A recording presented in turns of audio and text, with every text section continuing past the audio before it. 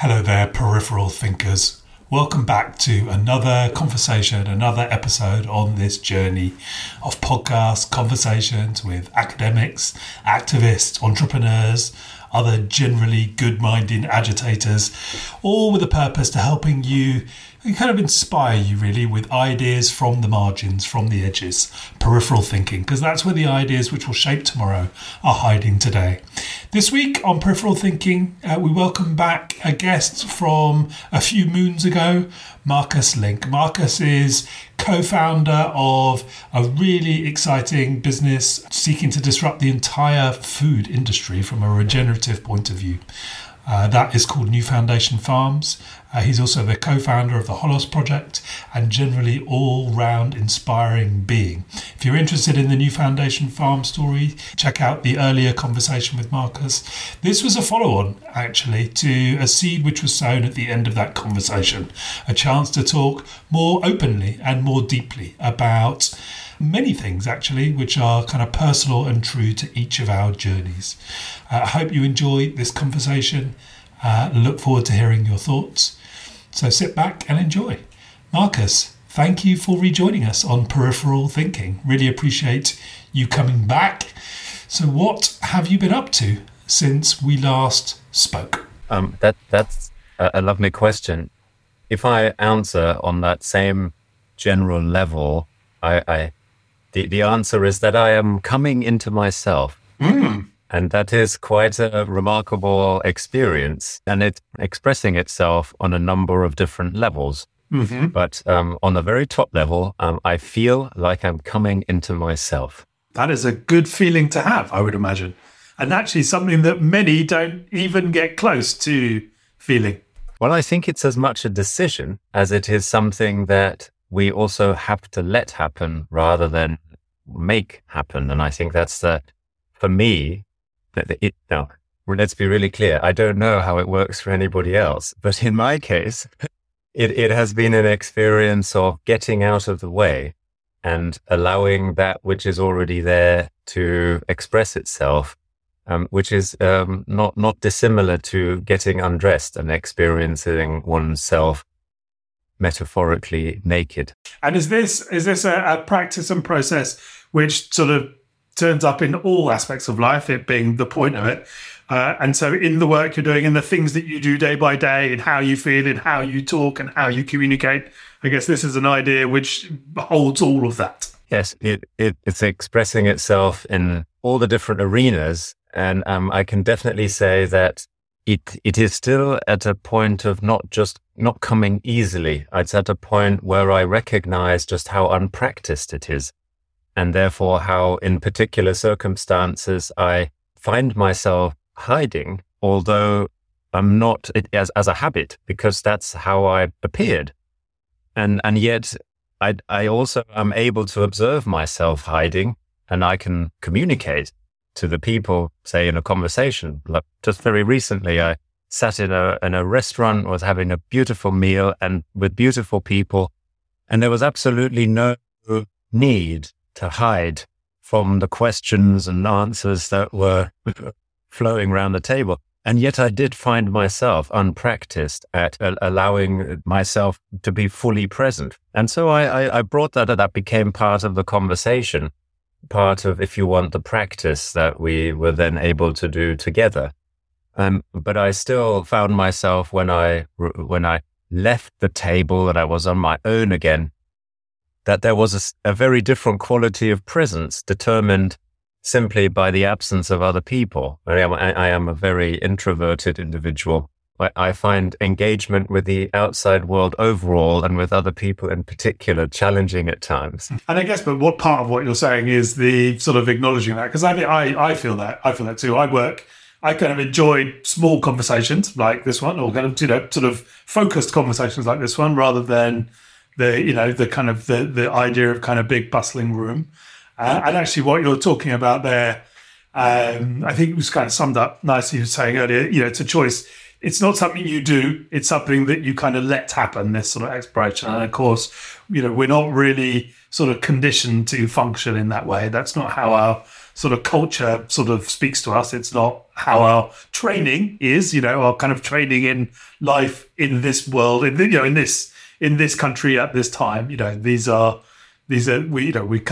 in the cult of the do, aren't we, rather than the letting be. Did you say cult of the do? Yeah. Yes.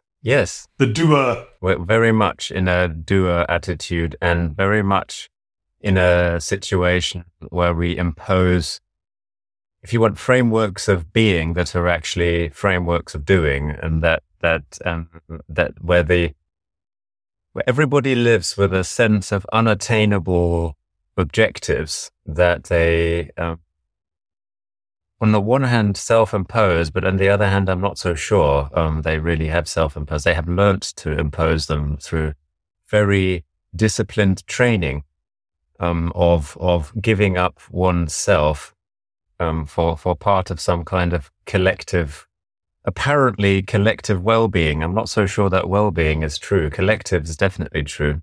One of the things which I noticed this morning when I was doing some writing of my own, to what you were saying there about sort of comfort and ease in sort of speaking whatever is genuinely true, rather than kind of hiding, sort of in my own case, hiding behind a mask or a role or identity or kind of fears or whatever.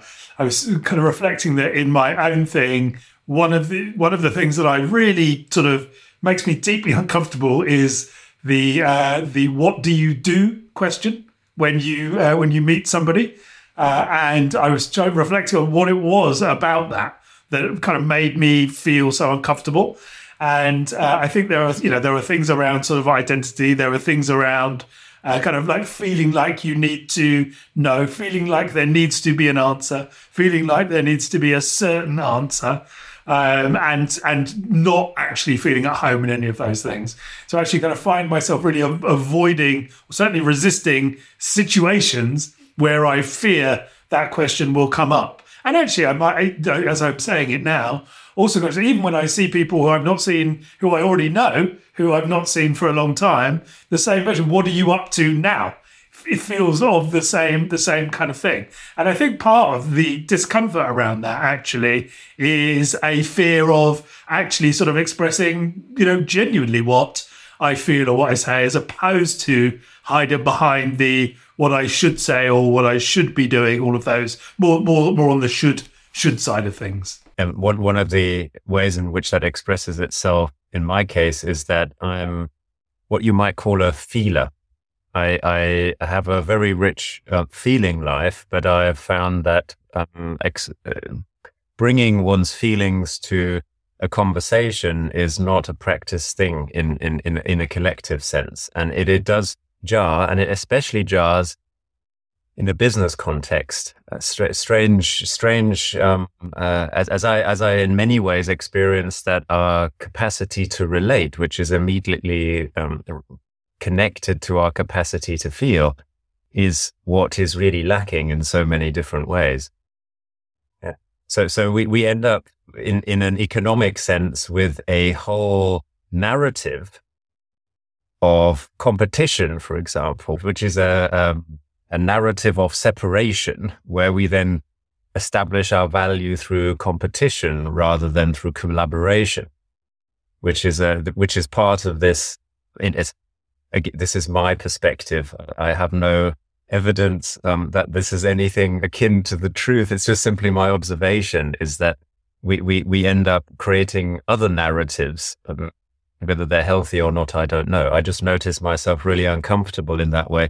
I'm not the person who's any good at an elevator pitch. I have to leave that to other people. One of the interesting things around journey over the last year, if this is a bit of a frame for today, is that just before we spoke in September, so actually it was 2 months prior to our speaking, I went on a pilgrimage in Italy. I was walking part of the St. Francis Trail in reverse from the mountain village of Piedeluco to the cathedral in Assisi.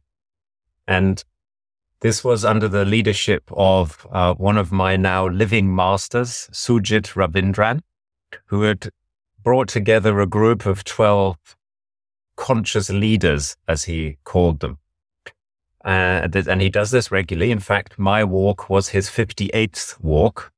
He is, I believe, 48, and he started in his teens in India, taking groups of men on a rite of passage through the Himalayas, 8 weeks. Now, no person involved in leadership or any other Western occupational sense can take 8 weeks off. Or maybe they can, but it's not really compatible with our mindset. So he's condensed this 8-week passage into 8 days. And it was a great privilege in many ways, but the greatest privilege of the whole thing was actually the encounter with myself, witnessed by these other men I became very fond of, because they witnessed me so clearly, so authentically. Within the space of 8 days, without a mobile phone, and walking many hours and doing many weird and wonderful practices on the roadside, there is, in the end, very little place to hide. And it's not that hiding in this case is something that anyone really wanted to practice. It's just simply the fact that we're so familiar with it. And so at some point under the baking sun, I had this experience of just actually being seen, simply because I was actually present.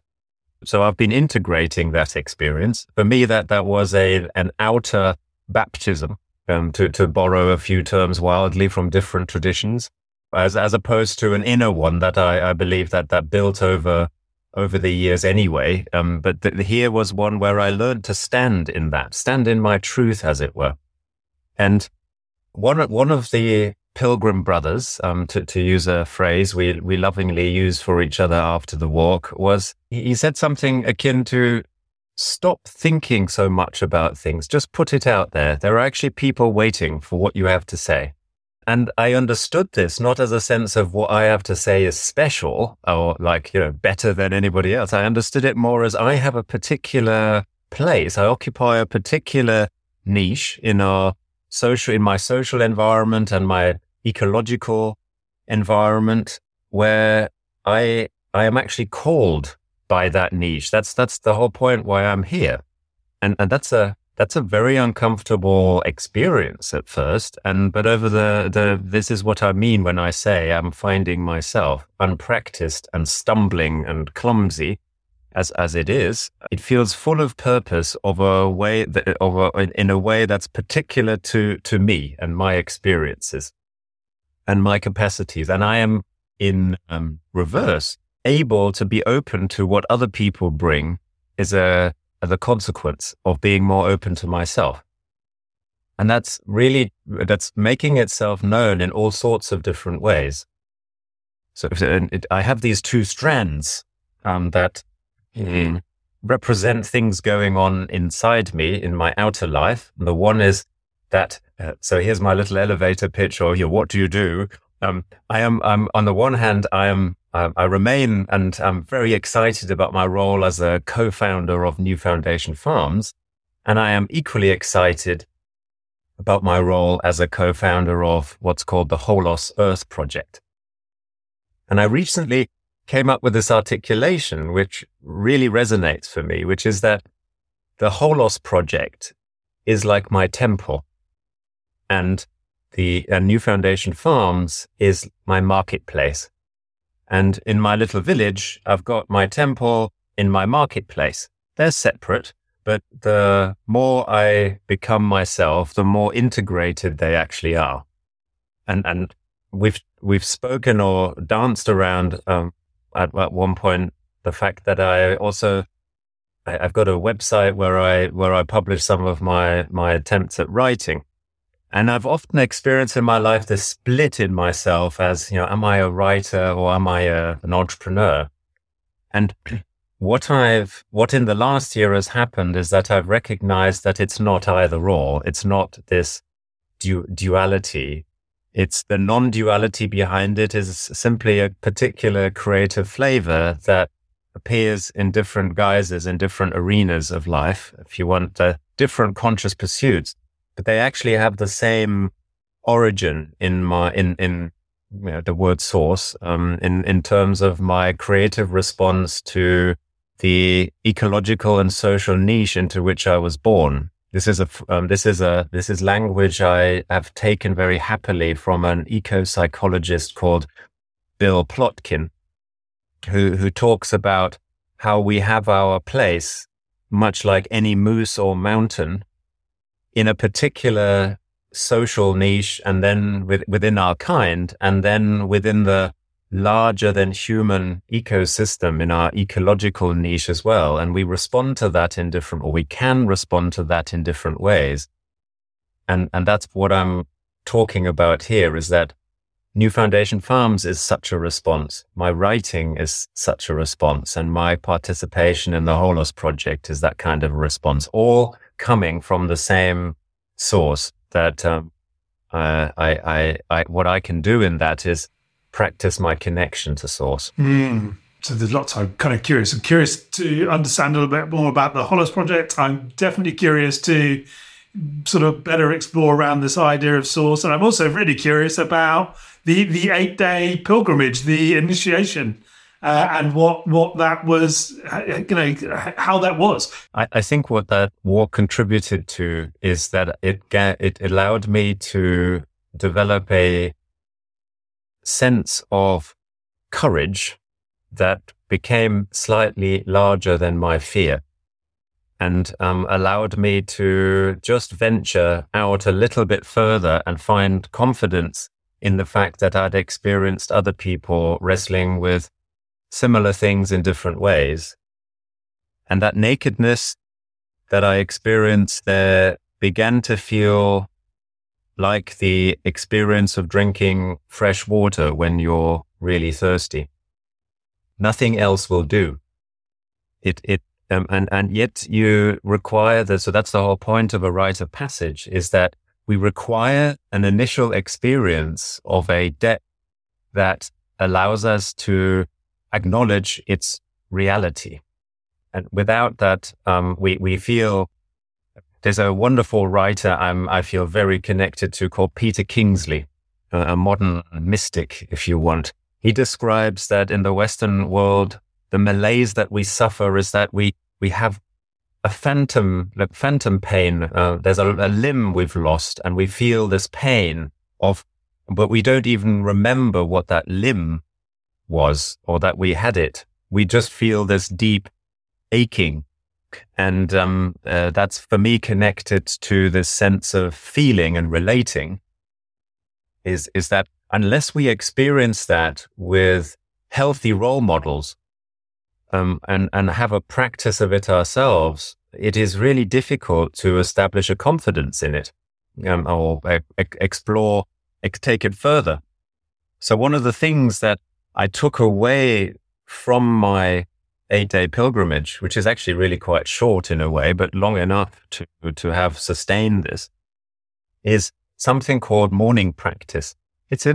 You could give it all sorts of different labels, but for me, it's quite significant that I do it in the morning. You could call it meditation, but it's a number of different exercises that build me from my sleep, through my breath, through my voice, through my body, I establish myself into the world, as it were, and gradually dip through different layers of consciousness. And I work very consciously with these gifts that I have, like breath and like voice, but not in the sense that I articulate words. It's it's essentially the chanting of 7 primordial sounds, as the Indians say, that relate to the chakra points. Now, for some people that may work, and for others it may not. In my case, I found that I'm really comfortable with it, and it's coincidental in some shape and form that it came to me in that way. I love singing. I love choral music. I go and listen to choral music, Western choral music in churches and so forth. So for me, there's a I was very open to that, and it has real meaning. And I've actually run a number of workshops. As part of New Foundation Farms, we run holistic workshops with people we work with. And I have structured them according to this pattern of finding breath and articulating our voice and defining our body, articulating our body, and through that arriving at a sense of wholeness in our inner and outer existence. I don't necessarily tell everybody that this is how I've structured it. It's just a helpful way of thinking about our interconnectedness. So this morning practice is important for me. I've done it most mornings since. There have been occasions where I actually preferred sleep over the practice. Sometimes we think meditation is a discipline that we just have to keep going in a military style. But my experience is that actually the discipline is to enjoy it, and that the pursuit is to find a place where it's not uncomfortable, where actually I am opening myself up to experiencing the deep joy that being alive can be, as opposed to some kind of forced higher level of consciousness that I must now achieve. It is quite the reverse. It's getting myself out of the way, and I have this experience there of arriving eventually, sometimes, not every time, in an inner wood. And in that inner wood is a lake. And then I sit by that lake, my well, as it were, and then the wood disappears, and I might as well be at the seafront. This ocean, this body of water becomes huge, and yet it's the stillness, the quality of its stillness that allows both for reflection of the sky, but also for us to see to the bottom. And these metaphors all expire very easily, but it's how else do we communicate profound inner experiences but through relating them to things we all know in our outer world? Yet, so that is something that I was familiar with in my life before this walk, but it is that walk that really brought things together because I was at a crisis point. And I think that's important too, is sometimes crisis points turn our suffering and our shadow into little pearls where we recognize suddenly the reason I've suffered in this way or the reason I'm experiencing it like this is also because there's inside a particular gift. It's my perspective, and I haven't yet managed to open the shell to see the pearl that I've been working on. And so for me, it has been a courage of, even with my very close business partners, or even with my partner in life, to stand knowing that their expectation of me might be different. And how else could it be if I haven't actually shown up? To show up as that person who I actually am and realize what a fool I am, and how stumbling and clumsy it all is. And yet it's pointing and as my rusty joints are gradually becoming freer in their movement, and I get better at being me in moments. And it also helped me with being a lot less, simple things like getting angry when something doesn't work. I find myself still getting angry, but I also see the humor in the situation more often. Why on earth am I trying to do this like this? I need to breathe. The reason I'm getting so upset is because I haven't sat down and breathed, and maybe we can do this tomorrow. Maybe we really don't need to do this. And suddenly there's a completely different perspective where I'm not trying to meet perceived external expectations of myself, but having more of a patience to sit with what actually is in this moment. And you know how hard that is to actually see what is, because of course, I only ever end up seeing what is through my eyes and my filter. There's the saying that's sometimes it's attributed to the Talmud, but I'm not sure that's true. It might have been a rabbi who was explaining something in the Talmud, but it says we don't see the world as it is. We see the world as we are. So we use the world as a projecting surface, as it were, and we initially think this is just how it is. And then we recognize, no, this is how I am. And this is why I'm seeing it like this. And you're seeing it in a slightly different way, but it's the same thing we're seeing. And to get out of the way and just have a sense of, okay, these are your needs. These are my needs. And there are lots of other maybe individuals and creatures that also have these needs. So how do we find that place in the middle of all that can be a generative place? And the reason I say that is because I experience myself as most joyful when I find that generative place where I can be of service. Not as a martyr, that's a terrible place, but as a small sense, a small moment of something having become a little relaxed where it was tense, or I stopped and observed the bird on the bird feeder, or just tiny little moments like that give me great sense of joy and participation in the great mystery of being alive. And that even saying those words might have just felt a little embarrassing a while ago. I actually feel it's really lovely just being able to talk about these very simple things. And when you now translate that into a business context, it's extraordinary how business meetings have this code, these ideas of how meetings are to be conducted, and the note taking and the little acknowledgement emails afterwards, and what you discuss. But somehow I smile at the fact that nobody's really present in the meeting. What's present is some sort of set of expectations, and there are these humans that are so in service of the expectations that they become like functions of the expectations. And the scary thing of that is that suddenly these expectations have actually materialized because the humans are in service of those. And then we say that science is the opposite of religion, because actually there's a very powerful narrative at work in the way people conduct themselves, and they believe the strangest things and bring them about through their behavior, as opposed to these things having been realities before. The phrase of getting out of my own way feels always very intriguing, very compelling, very resonant. So kind of really keen to sort of understand, what that kind of means and how to do it.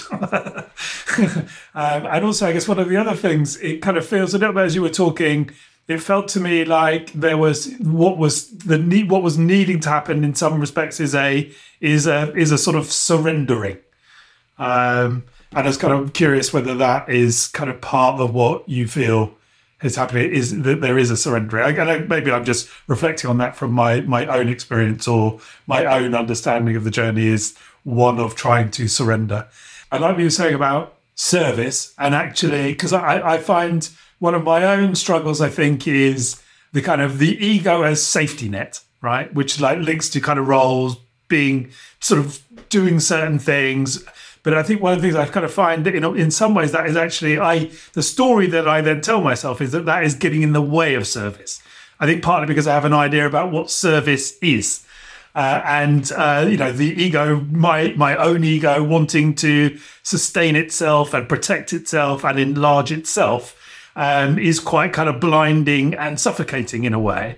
And so what I think happens with that is that I kind of fail to see acts of service all over. And I really like the kind of simplicity of that moment you were talking about with the kind of bird feeders, and that service is happening in all of these different ways at all of these different times, if we give ourselves kind of pause and permission, I guess, to kind of notice those things and experience those things.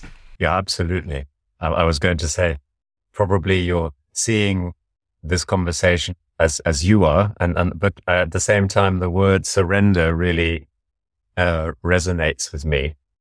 I think it's the British academic Whitehead who once described all Western philosophy as a footnote to Plato.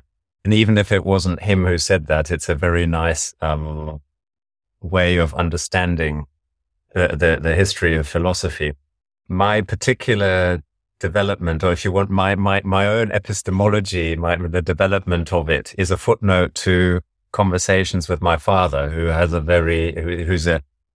very intellectual academic individual whose particular background is that he was born just after the war in Germany and is one of that generation who wanted answers from his elders about how it was possible for the Holocaust and the other incredible acts of violence to happen in Germany, and that these acts needed people to execute them, not just orders to be given. How was that possible? And he didn't get answers that were satisfactory. And his response to that was that ideology is the problem, and that any ideology subsumes us into a collective world of symbols, and we then lose our freedom, and then these kind of things happen. And the irony, I feel, is that in this exchange, my observation is that when we take that perspective too far, we end up with an ideology of, let's say, accidentalism or scientism or meaninglessnessism. And you have various individuals of the sort of scientism kind in that world who for whom the world has been reduced to a physical or a particle reality. And the thing about particles is that particles are defined in part by their separation from other particles. And yet when you take that to its infinite extreme, we in our scientific research, you end up with a realization in quantum mechanics that separate particles are actually connected in a strange way that we still don't fully understand. How can two electrons that are not directly connected or in the same space, so they're separate in our understanding of space-time, and yet the change of motion of one of them results in a change of motion in another, and we don't quite understand how that works. And so what you have two ways of going about that sort of mystery. Is you can feel the mystery and surrender to it, or you can resist it and try and find yet another deeper layer explanation. But for me, I have really struggled with surrendering to the mystery, because I've grown up with this idea that we can explain it all. We are rational creatures, and the Enlightenment has given us the gift of our rationality, our logic. In my own exploration of this subject, I mentioned Plato earlier quite deliberately, because for me, Plato isn't the beginning. For me, Plato is the end. Plato, for me, is not the beginning of Western philosophy. For me, Plato is actually the covering up of wisdom. Now, I'm using words or describing something that this author I mentioned before, Peter Kingsley, talks about, which is that there were wisdom traditions in the West too, but they were lost in the pursuit of what today we call philosophy, which, if I'm allowed to put it like that, it's really the argument about truth as opposed to lived wisdom. There's this idea that there is something that's true, and it's an abstract. There's an abstract reality that we can access that is true always and in all places.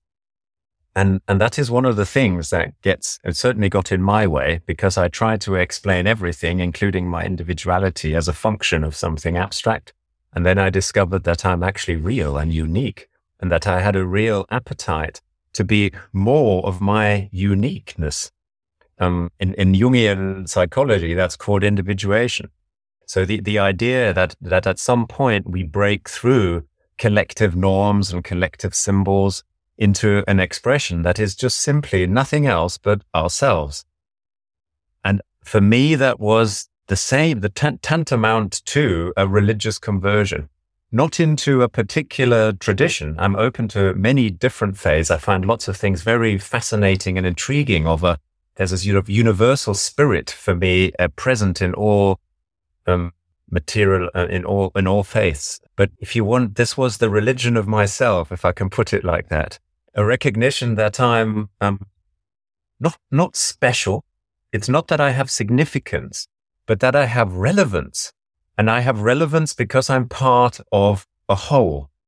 And I have no idea how big that hole is or how many holes there might be. But this is a sort of exploration of being alive that I find deeply meaningful. And when I started off articulating things like that, I found that deeply embarrassing. I was so vulnerable to how that might be criticized or rejected, and yet somehow I feel very privileged to have found the confidence and courage to explore that further. And the Holos Project and New Foundation Farms play a significant role in my personal journey, as in, if you want, these are crystallizations from the place of being. So what one of my pilgrim brothers says, there's a particular way in which our doing can become a crystallization of our being. And that is the truest form of doing, if doing can ever be true, that it's just freely flowing as your gift. Where I was trying to go with this is, I'm going to borrow from another big thinker that I admire. His name is Christopher Alexander. He's known as an architect and as a design theorist. He died, I believe, just before COVID, if not during COVID. He's originally from Austria, and because of the same Second World War conflict, etc., he ended up in the UK and then in the US. And his whole pursuit of architecture, of building things, actually had a deeply spiritual narrative, although he only at the end of his life reflected on it as such. He described in an interview that he recognized that what he was concerned with all of his career as an architect was to help God appear in the field. And this is a very meaningful way of articulating things for me, because what it says is this man didn't have a Christopher Alexander style. What he was concerned with was, what are the patterns in a particular environment that a building could crystallize and make meaningful and work with as a form of habitation or as a marketplace or whatever the building is that was needed to be conceived. And he found, so his whole work was not just concerned with design theory in terms of what materials do we use and how do we make it most efficient and so forth. It was, how do we actually access that world of patterns in a particular location? And there's a whole body of work, but to cut through this, he arrived at a sense that we have to connect with it through our capacity for feeling. What is the feeling I get in this place? And how can I start to talk to other people who are related to this place in a meaningful way where the feelings we're discussing are actually objective, if that makes any sense? Because we have a collective response, there must be something not just in my subjectivity. And I really appreciate this because we grow up with this sense that our personal feeling is totally subjective and is not part of an experience that is part of the objective scientific world. So it reduces things like awe or even respect or love to just a sort of whim of my, and it has, it's very much akin to this amputation I talked about earlier. It's like we have enormous heads and totally shriveled up hearts. And so we can't relate to each other properly, but the fabric of life somehow is made up of ephemeral relations. And when I say ephemeral, I have to say, I don't mean that they're invisible, but they're foundational. And just while I'm off on this tangent, one of the concerns for Alexander was this idea that you can arrive at faith in two different ways. One is you inherit it. It is what your people have done and you've learned their traditions and you simply take it on in a sort of unconscious way. That's probably, he says, the way most people end up with faith. And then there's one where we may have gone out to look for something and we recognize something as more or less what we like and we take those practices on. And then there's another, he says, and that's really, really hard, is that we go through the route of what we might call rationalism.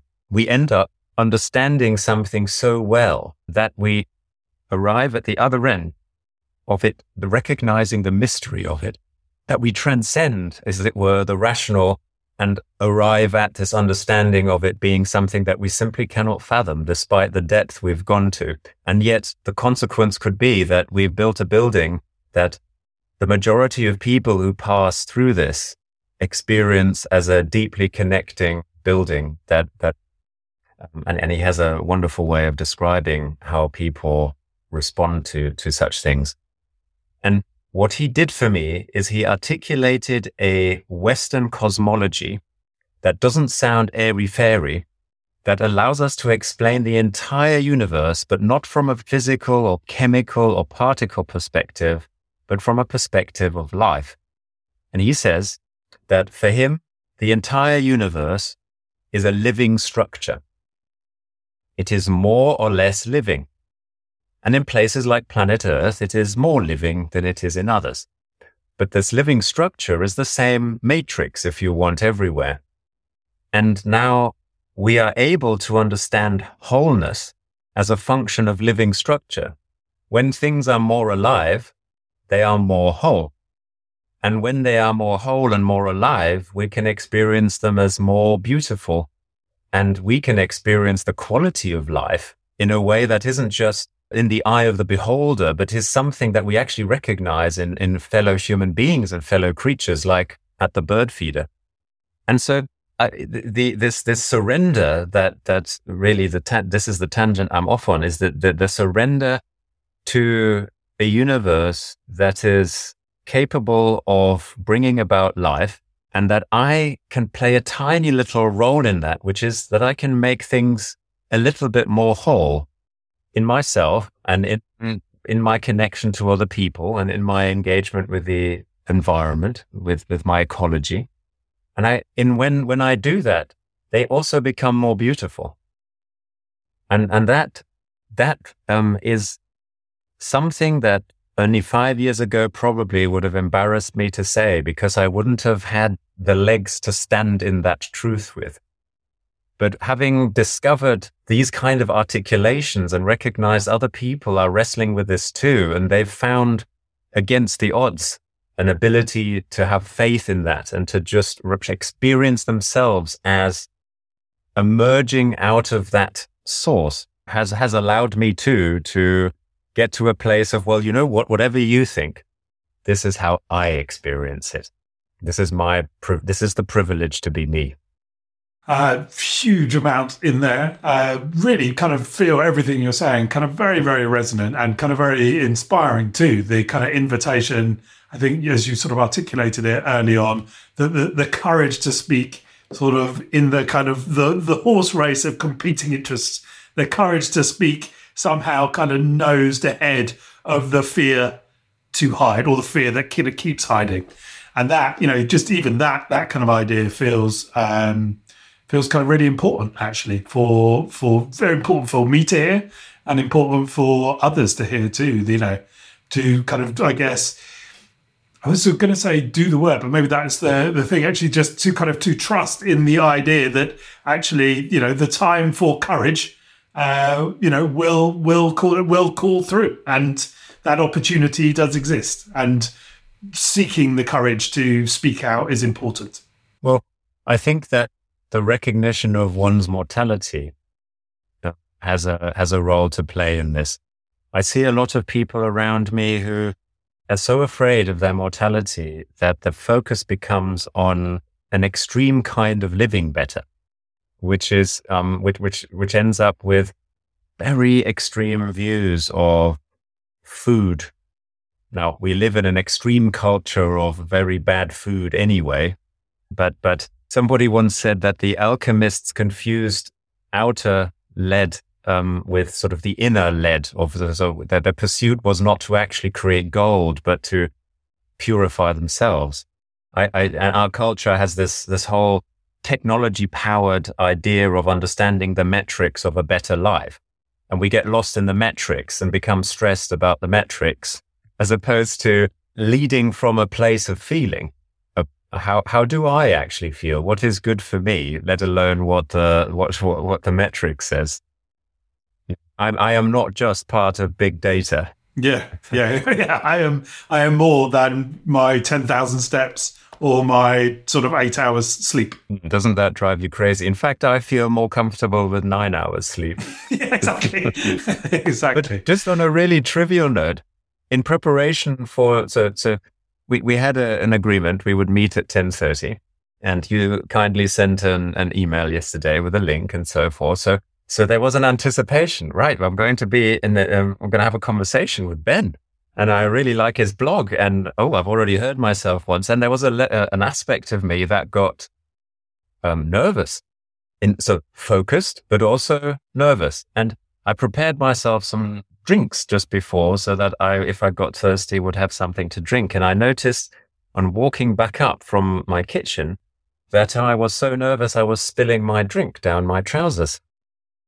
And I decided that I needed to breathe for a moment and that I would just turn up anyway, and that I would have compassion with that aspect of myself that was feeling it had to perform and that it could say bad things or wrong things and that it would be judged for what it would say. And so those things are all here as well.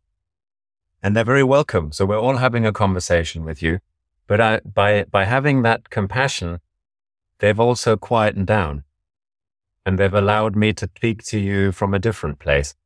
Can I read you the email that you sent me after our last conversation? So on reflection, I regret that I didn't take the bait at the right moment to segue into my writing, which is before all else what I return to when I don't know which way to go and need to reconnect with the source. What happened was that I ended up too carefully and unnecessarily filtering and censoring myself for various audiences, including co-founders, investors, etc. This hiding aspect is something I thought I'd outgrown, but here it is once more in action. I wouldn't have wanted to say much, but simply that my writing is my refuge, my place of processing and reconnecting with my inner journey. Maybe we have an opportunity to make up for it, which is what we're doing now. And if I had the opportunity to do it again, this is the thing I would want to do differently. And then you go on to offer a great quote by Wendell Berry on that note, by the way, and motivation for every entrepreneur out there. It may be that when we no longer know what to do, we have come to our real work. And that when we no longer know which way to go, we've come to our real journey. The mind that is not baffled is not employed. The impeded stream is the one that sings. Well, I didn't go back to that email in our conversation, but it couldn't be more true. Did I write that? Yes, you did. Thank you so much for bringing that full circle, because our entire conversation has been precisely about that. Really appreciate your attention to that aspect, which strikes me as both particular and universal. There are aspects in that probably affect most people, and yet then the individual expression is so different. Yeah, I mean, absolutely. I think, everything that we're talking about affects all people and, to varying degrees of consciousness. Am I turning up? Am I in my own way? Am I hiding? Am I not hiding? And also, I really like the Wendell Berry quote. It sort of, as a sort of summarizer for that, was hugely resonant for me today. In fact, what I was journaling about this morning was actually exactly what that speaks to. So I thought it was very kind of, and I'd only read that email after I'd done my journaling this morning, but that's almost exactly what I was writing about, which we touched on at the beginning, in a way, the response to the question, what do you do? Actually, maybe the response that I want says that I don't know what I do, I don't know what I do. I don't know, and it's actually where that goes. And I don't know what I do, and I don't know kind of where I fit, and I don't know what my role is, and I don't know what my work is, and I don't have a job, and all of those sorts of things. And it kind of really felt to me that actually what the Wendell Berry quote as a sort of part of the email that you wrote for, it was like when I read it, so I'd done my journaling this morning, I then came home and I was, kind of preparing for the conversation, was looking back over, I thought, Marcus sent me a note after the last one, didn't he? Must check what that note was. And it was like, oh, wow, look, that's what it is. For me, it takes me back to what you said earlier about a discomfort when you're asked, what do you do? And it suddenly struck me that maybe it's worth paying attention to the discomfort as opposed to finding a better answer that's going to comfort us.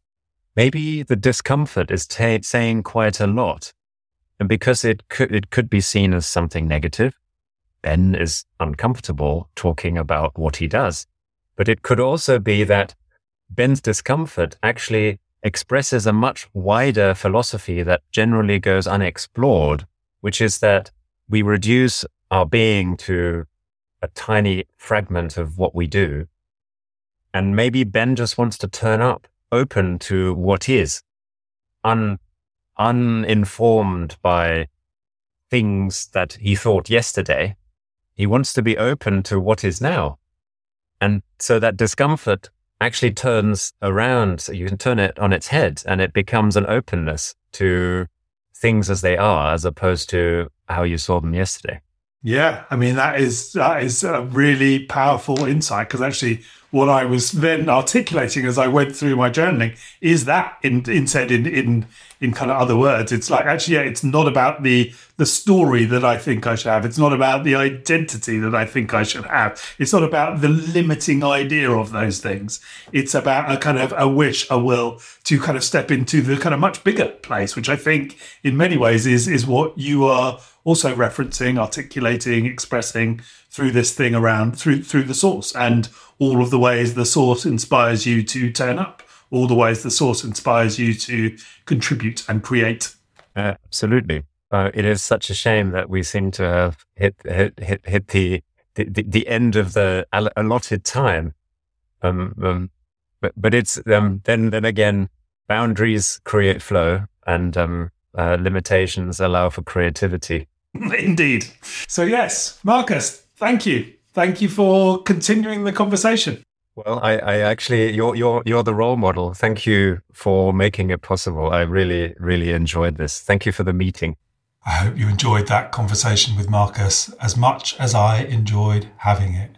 I went into that really without a clear structure or set of questions or clear idea about where we would go, and probably broke all the podcasting rules in terms of be clear about one thing you want people to take away from this.